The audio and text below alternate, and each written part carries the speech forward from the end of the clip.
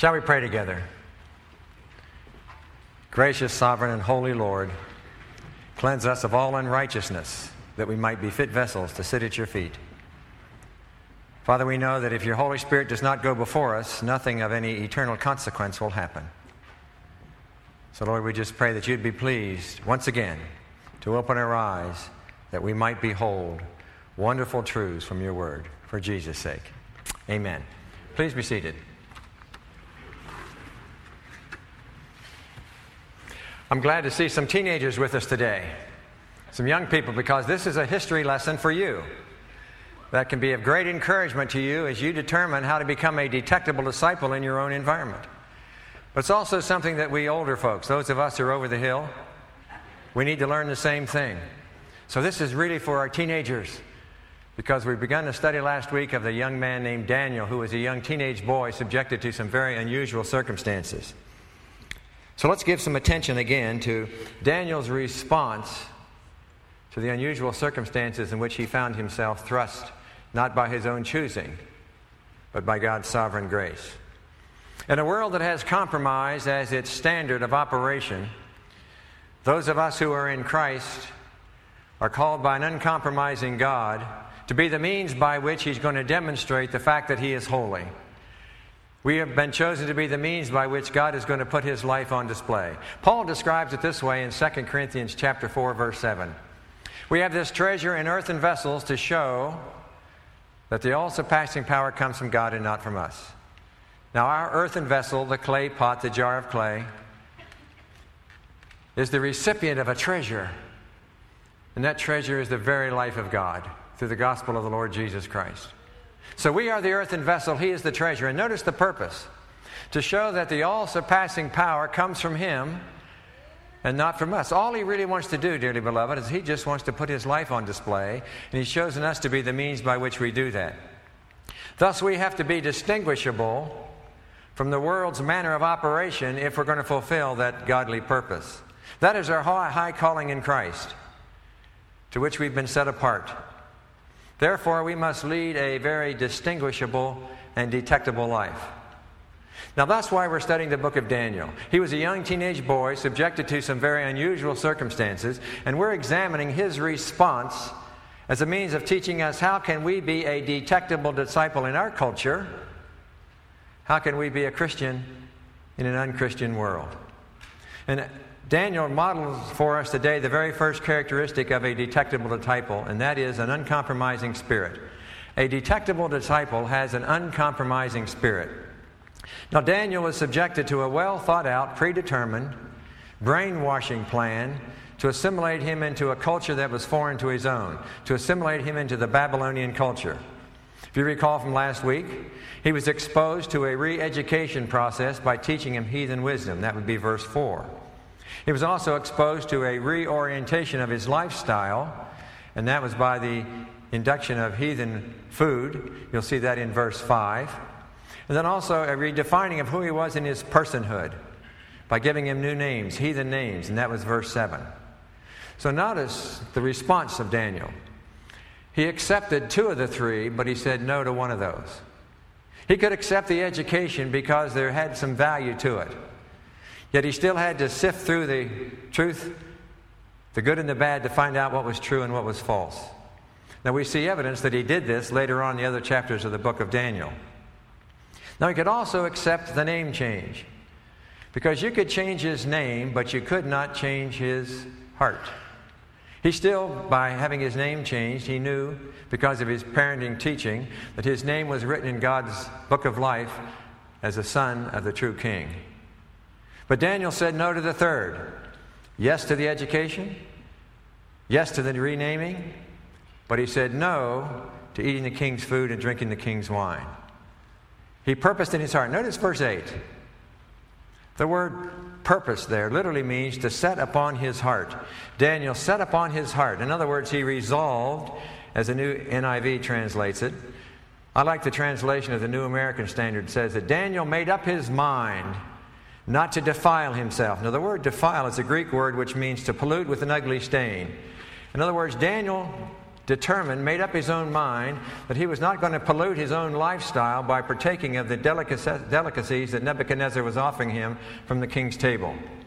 So we have to ask ourselves the question, what's the big deal about the food? Why the education he could accept? Why the renaming he could accept? But why didn't he accept eating the king's food? Nebuchadnezzar had made abundant provision for these young men, these young teenage boys. And so their life was really a life of luxury, not deprivation.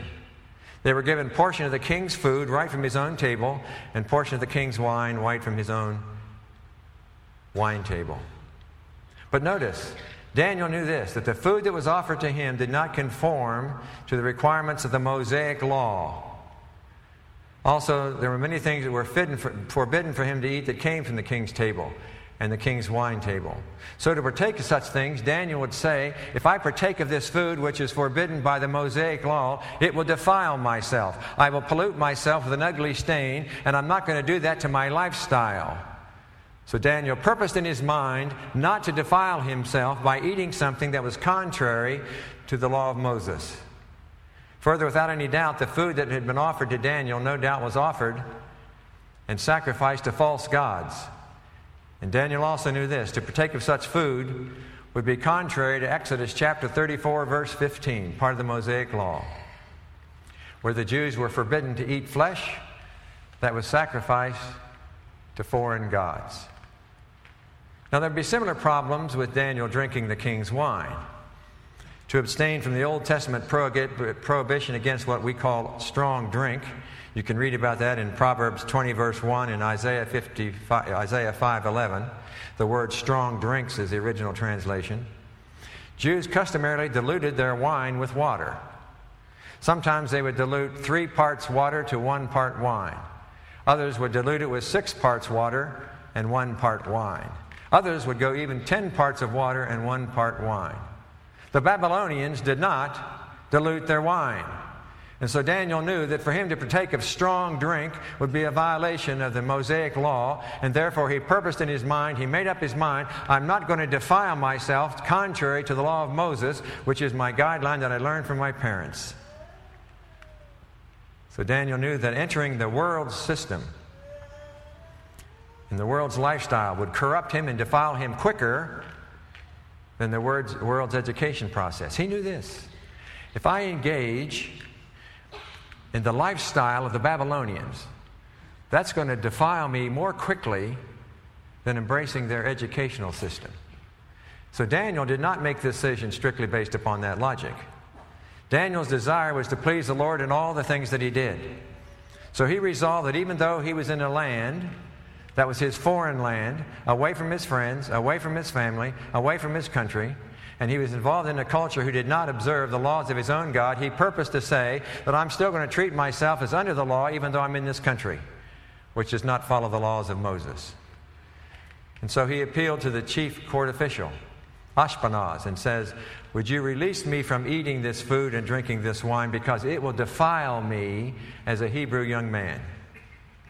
And we first of all see that Daniel was courageous. Daniel was determined. And Daniel was obedient to the law of God as he understood it in the law of Moses. Daniel made his decision not based upon logic, but he made his decision based upon the Word of God, in his case the law of Moses said. Because there were strict prohibitions about what he could eat and what he could not eat. And you can read about that in Leviticus chapter 11, verses 44 to 47.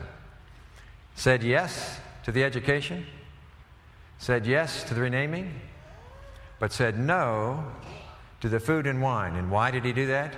Because it was prohibited by the law of Moses, the Mosaic law, for a Hebrew to engage in such activity. And Daniel knew this. I will pollute myself by getting involved in the lifestyle of the Babylonians quicker by engaging in their lifestyle habits than I would be if I engaged in their education.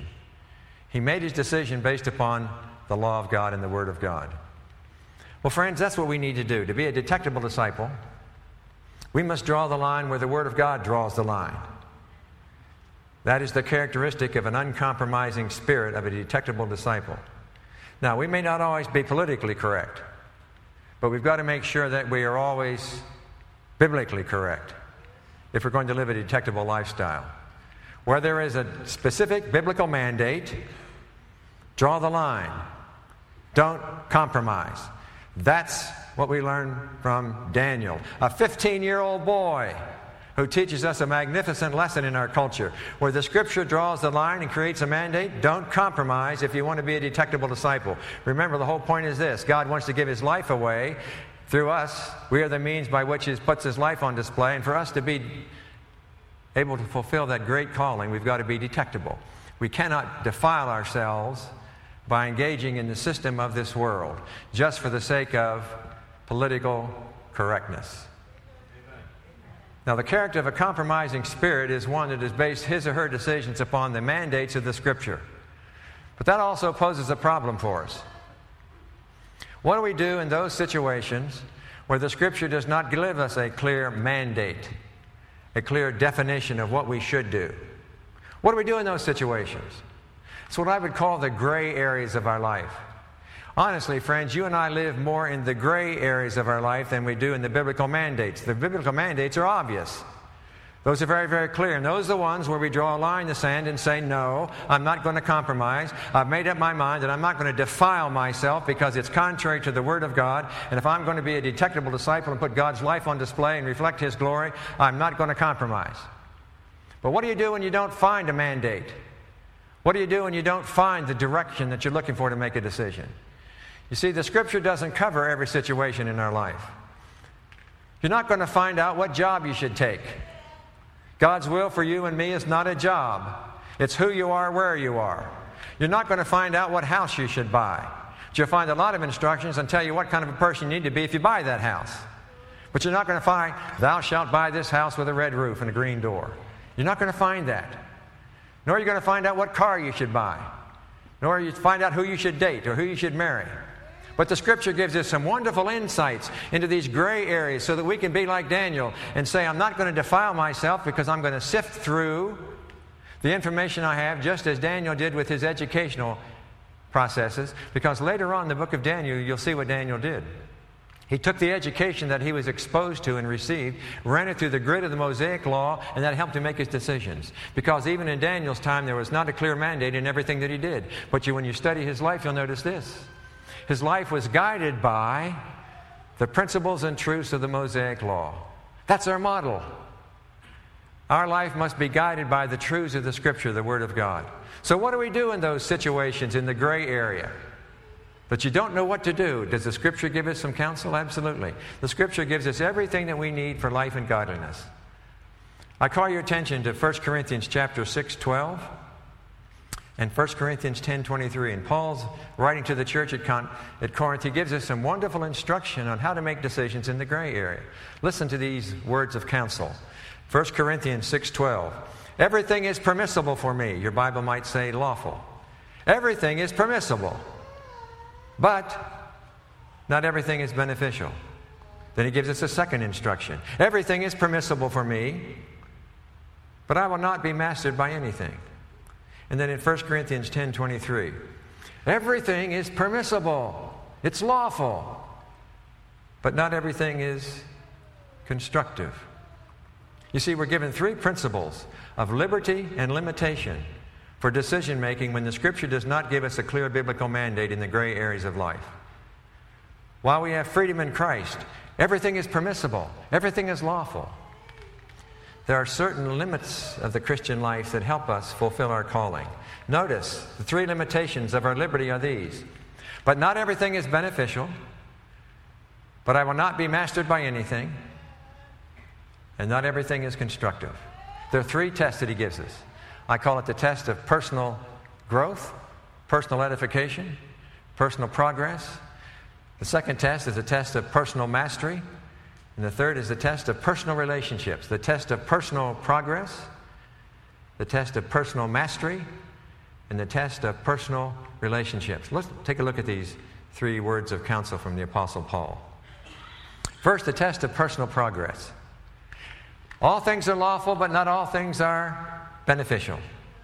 The word translated beneficial literally means to carry toward. It's a word picture of a Greek word that means you take a stick and you throw it into a stream, and the stream is moving in a certain direction, and you go in the direction of the stream.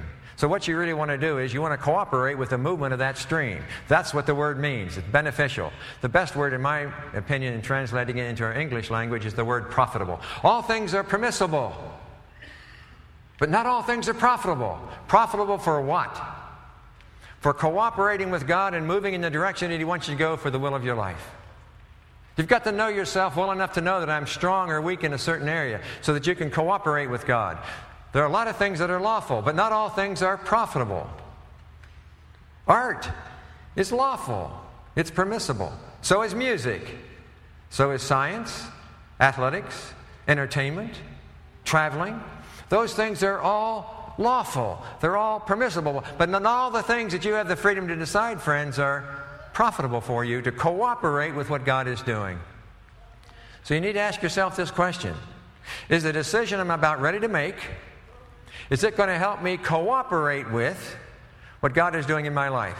Is it going to be profitable for me to make this decision? I've got the freedom to read any book I want.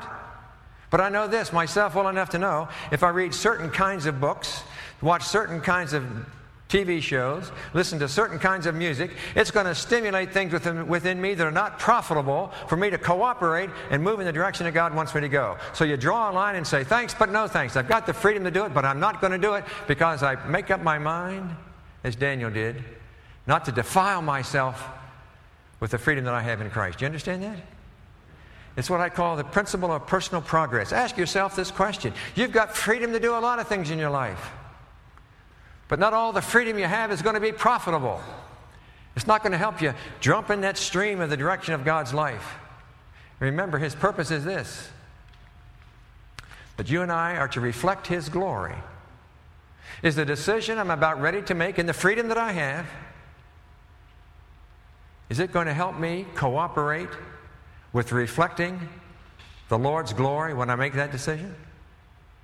You've got to know yourself well enough to know, friends, your areas of strength and your areas of weakness, if you're going to answer that question honestly, correctly, and truthfully. You've got to know yourself well enough to know. It's the principle of personal progress. How do I cooperate with what God is doing in my life? The most important decision I think we can make every day is this: what is the Lord doing around me? What's the Lord doing around me? Not what am I supposed to do for Him, but what is the Lord doing around me so that I can join in what He's doing? I want to cooperate with that. So I ask myself the question, is the decision I'm about ready to make going to help me cooperate with what God is doing in my life? Take a look at the second principle of counsel. It's the test of personal authority. Here's another great truth for us to understand. The person committed to Christ must never submit to anything else.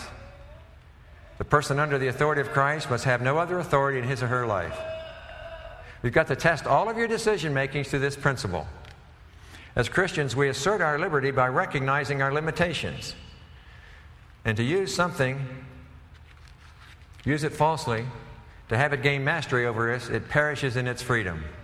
We become its master, we become its slaves, and it becomes our master. Money, permissible. Knowledge, permissible. Lawful. Careers, permissible. Love is permissible. They're all lawful to us. But you must not be brought under its power or you become its slave. The thing may be lawful and permissible to us, but if that particular thing, if that habit, that friendship, or that manner of thinking or passion for life gains mastery over you, have you not lost your freedom? Because you've got a new master other than Christ. All things are lawful, Paul says, but we belong to Christ. Now you keep that balance in your life, and you'll be okay. You'll be safe. But you change that imbalance, and you're in peril. Only one is our master, even Christ. You can't serve two masters. You can't serve two masters. Paul says this: all things are permissible. You've got great freedom.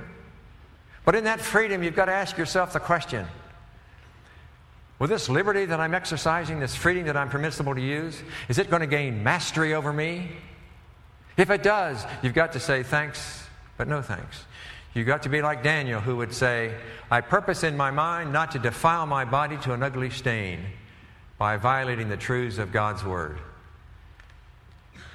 You see, if the one thing that we pick that is innocent, legitimate, and proper, if that thing's become our master, it is no longer innocent, it is absolutely illegitimate, and it is absolutely improper because it gained mastery over you. I love to fly. I was a naval aviator. Love to fly. Wish I could do more of that, but I know this. If I could really do that, I would violate an awful lot of things that I need to do. So I have to say thanks, but no thanks. I love to do it. The last thing I flew was a P-51 Mustang from World War II last year. My last flight, probably. It was great to be back in a fighter again. I just loved it. But I came away from thinking that's got to be my last flight. Because if I pursue this, it's a legitimate, free, permissible thing to do, I could be consumed by my desire to fly again. So you say, thanks for the freedom, but no thanks, and thanks for the limitation. There's one more. That's the test of personal relationships, the test of personal progress, the test of personal mastery, and now the test of personal relationships. This deals with our social interaction with other people. The idea here is edification or encouragement, building up. All things are lawful, but there are some things which I might have the freedom to do may not be encouraging to you, to build you up in your faith and your maturation in following Christ. Now that does not mean that I'm a slave to your expectations or your concerns or your opinions. That's not what I'm saying. But I am saying this, as Apostle Paul tells us in Romans 14:19. We pursue the things that make for peace and the building up of one another. And we must bear in mind that we not only have personal responsibility for our own maturation in Christ, but because you and I are part of the body of Christ and we have the same Heavenly Father. That's our commonality, not our ethnic background, the color of your skin, your education, your position in life. The one thing that we have in common is this. You and I in Christ have the same Heavenly Father. That means I have a responsibility to help you be encouraged in the maturation of your faith in Christ. I've got a lot of freedom to do a lot of things. But if you saw me doing certain things that I have the freedom to do, it may not be an encouragement to you. It doesn't mean I'm going to be your slave. It doesn't mean I'm going to be a master by your expectations, but it does say this. I have a responsibility, because you have the same Heavenly Father that I do, to make choices that are not only good for my maturation, but also good for yours. The test of personal relationships. When we make a terrible mistake if we imagine that we can exercise our liberty by the indiscriminate use of the things that are permissible and free. The tender, strong love of Jesus Christ our Lord has restrictions on our liberty and sets limits in our freedom, in which Christ has made us free. And to keep within those limits is to live graciously in the liberty of the gray areas of your life, not covered specifically by the Scripture. So what does Daniel teach us? First of all, when the Scripture draws a line, and there is a very clear biblical mandate, we do not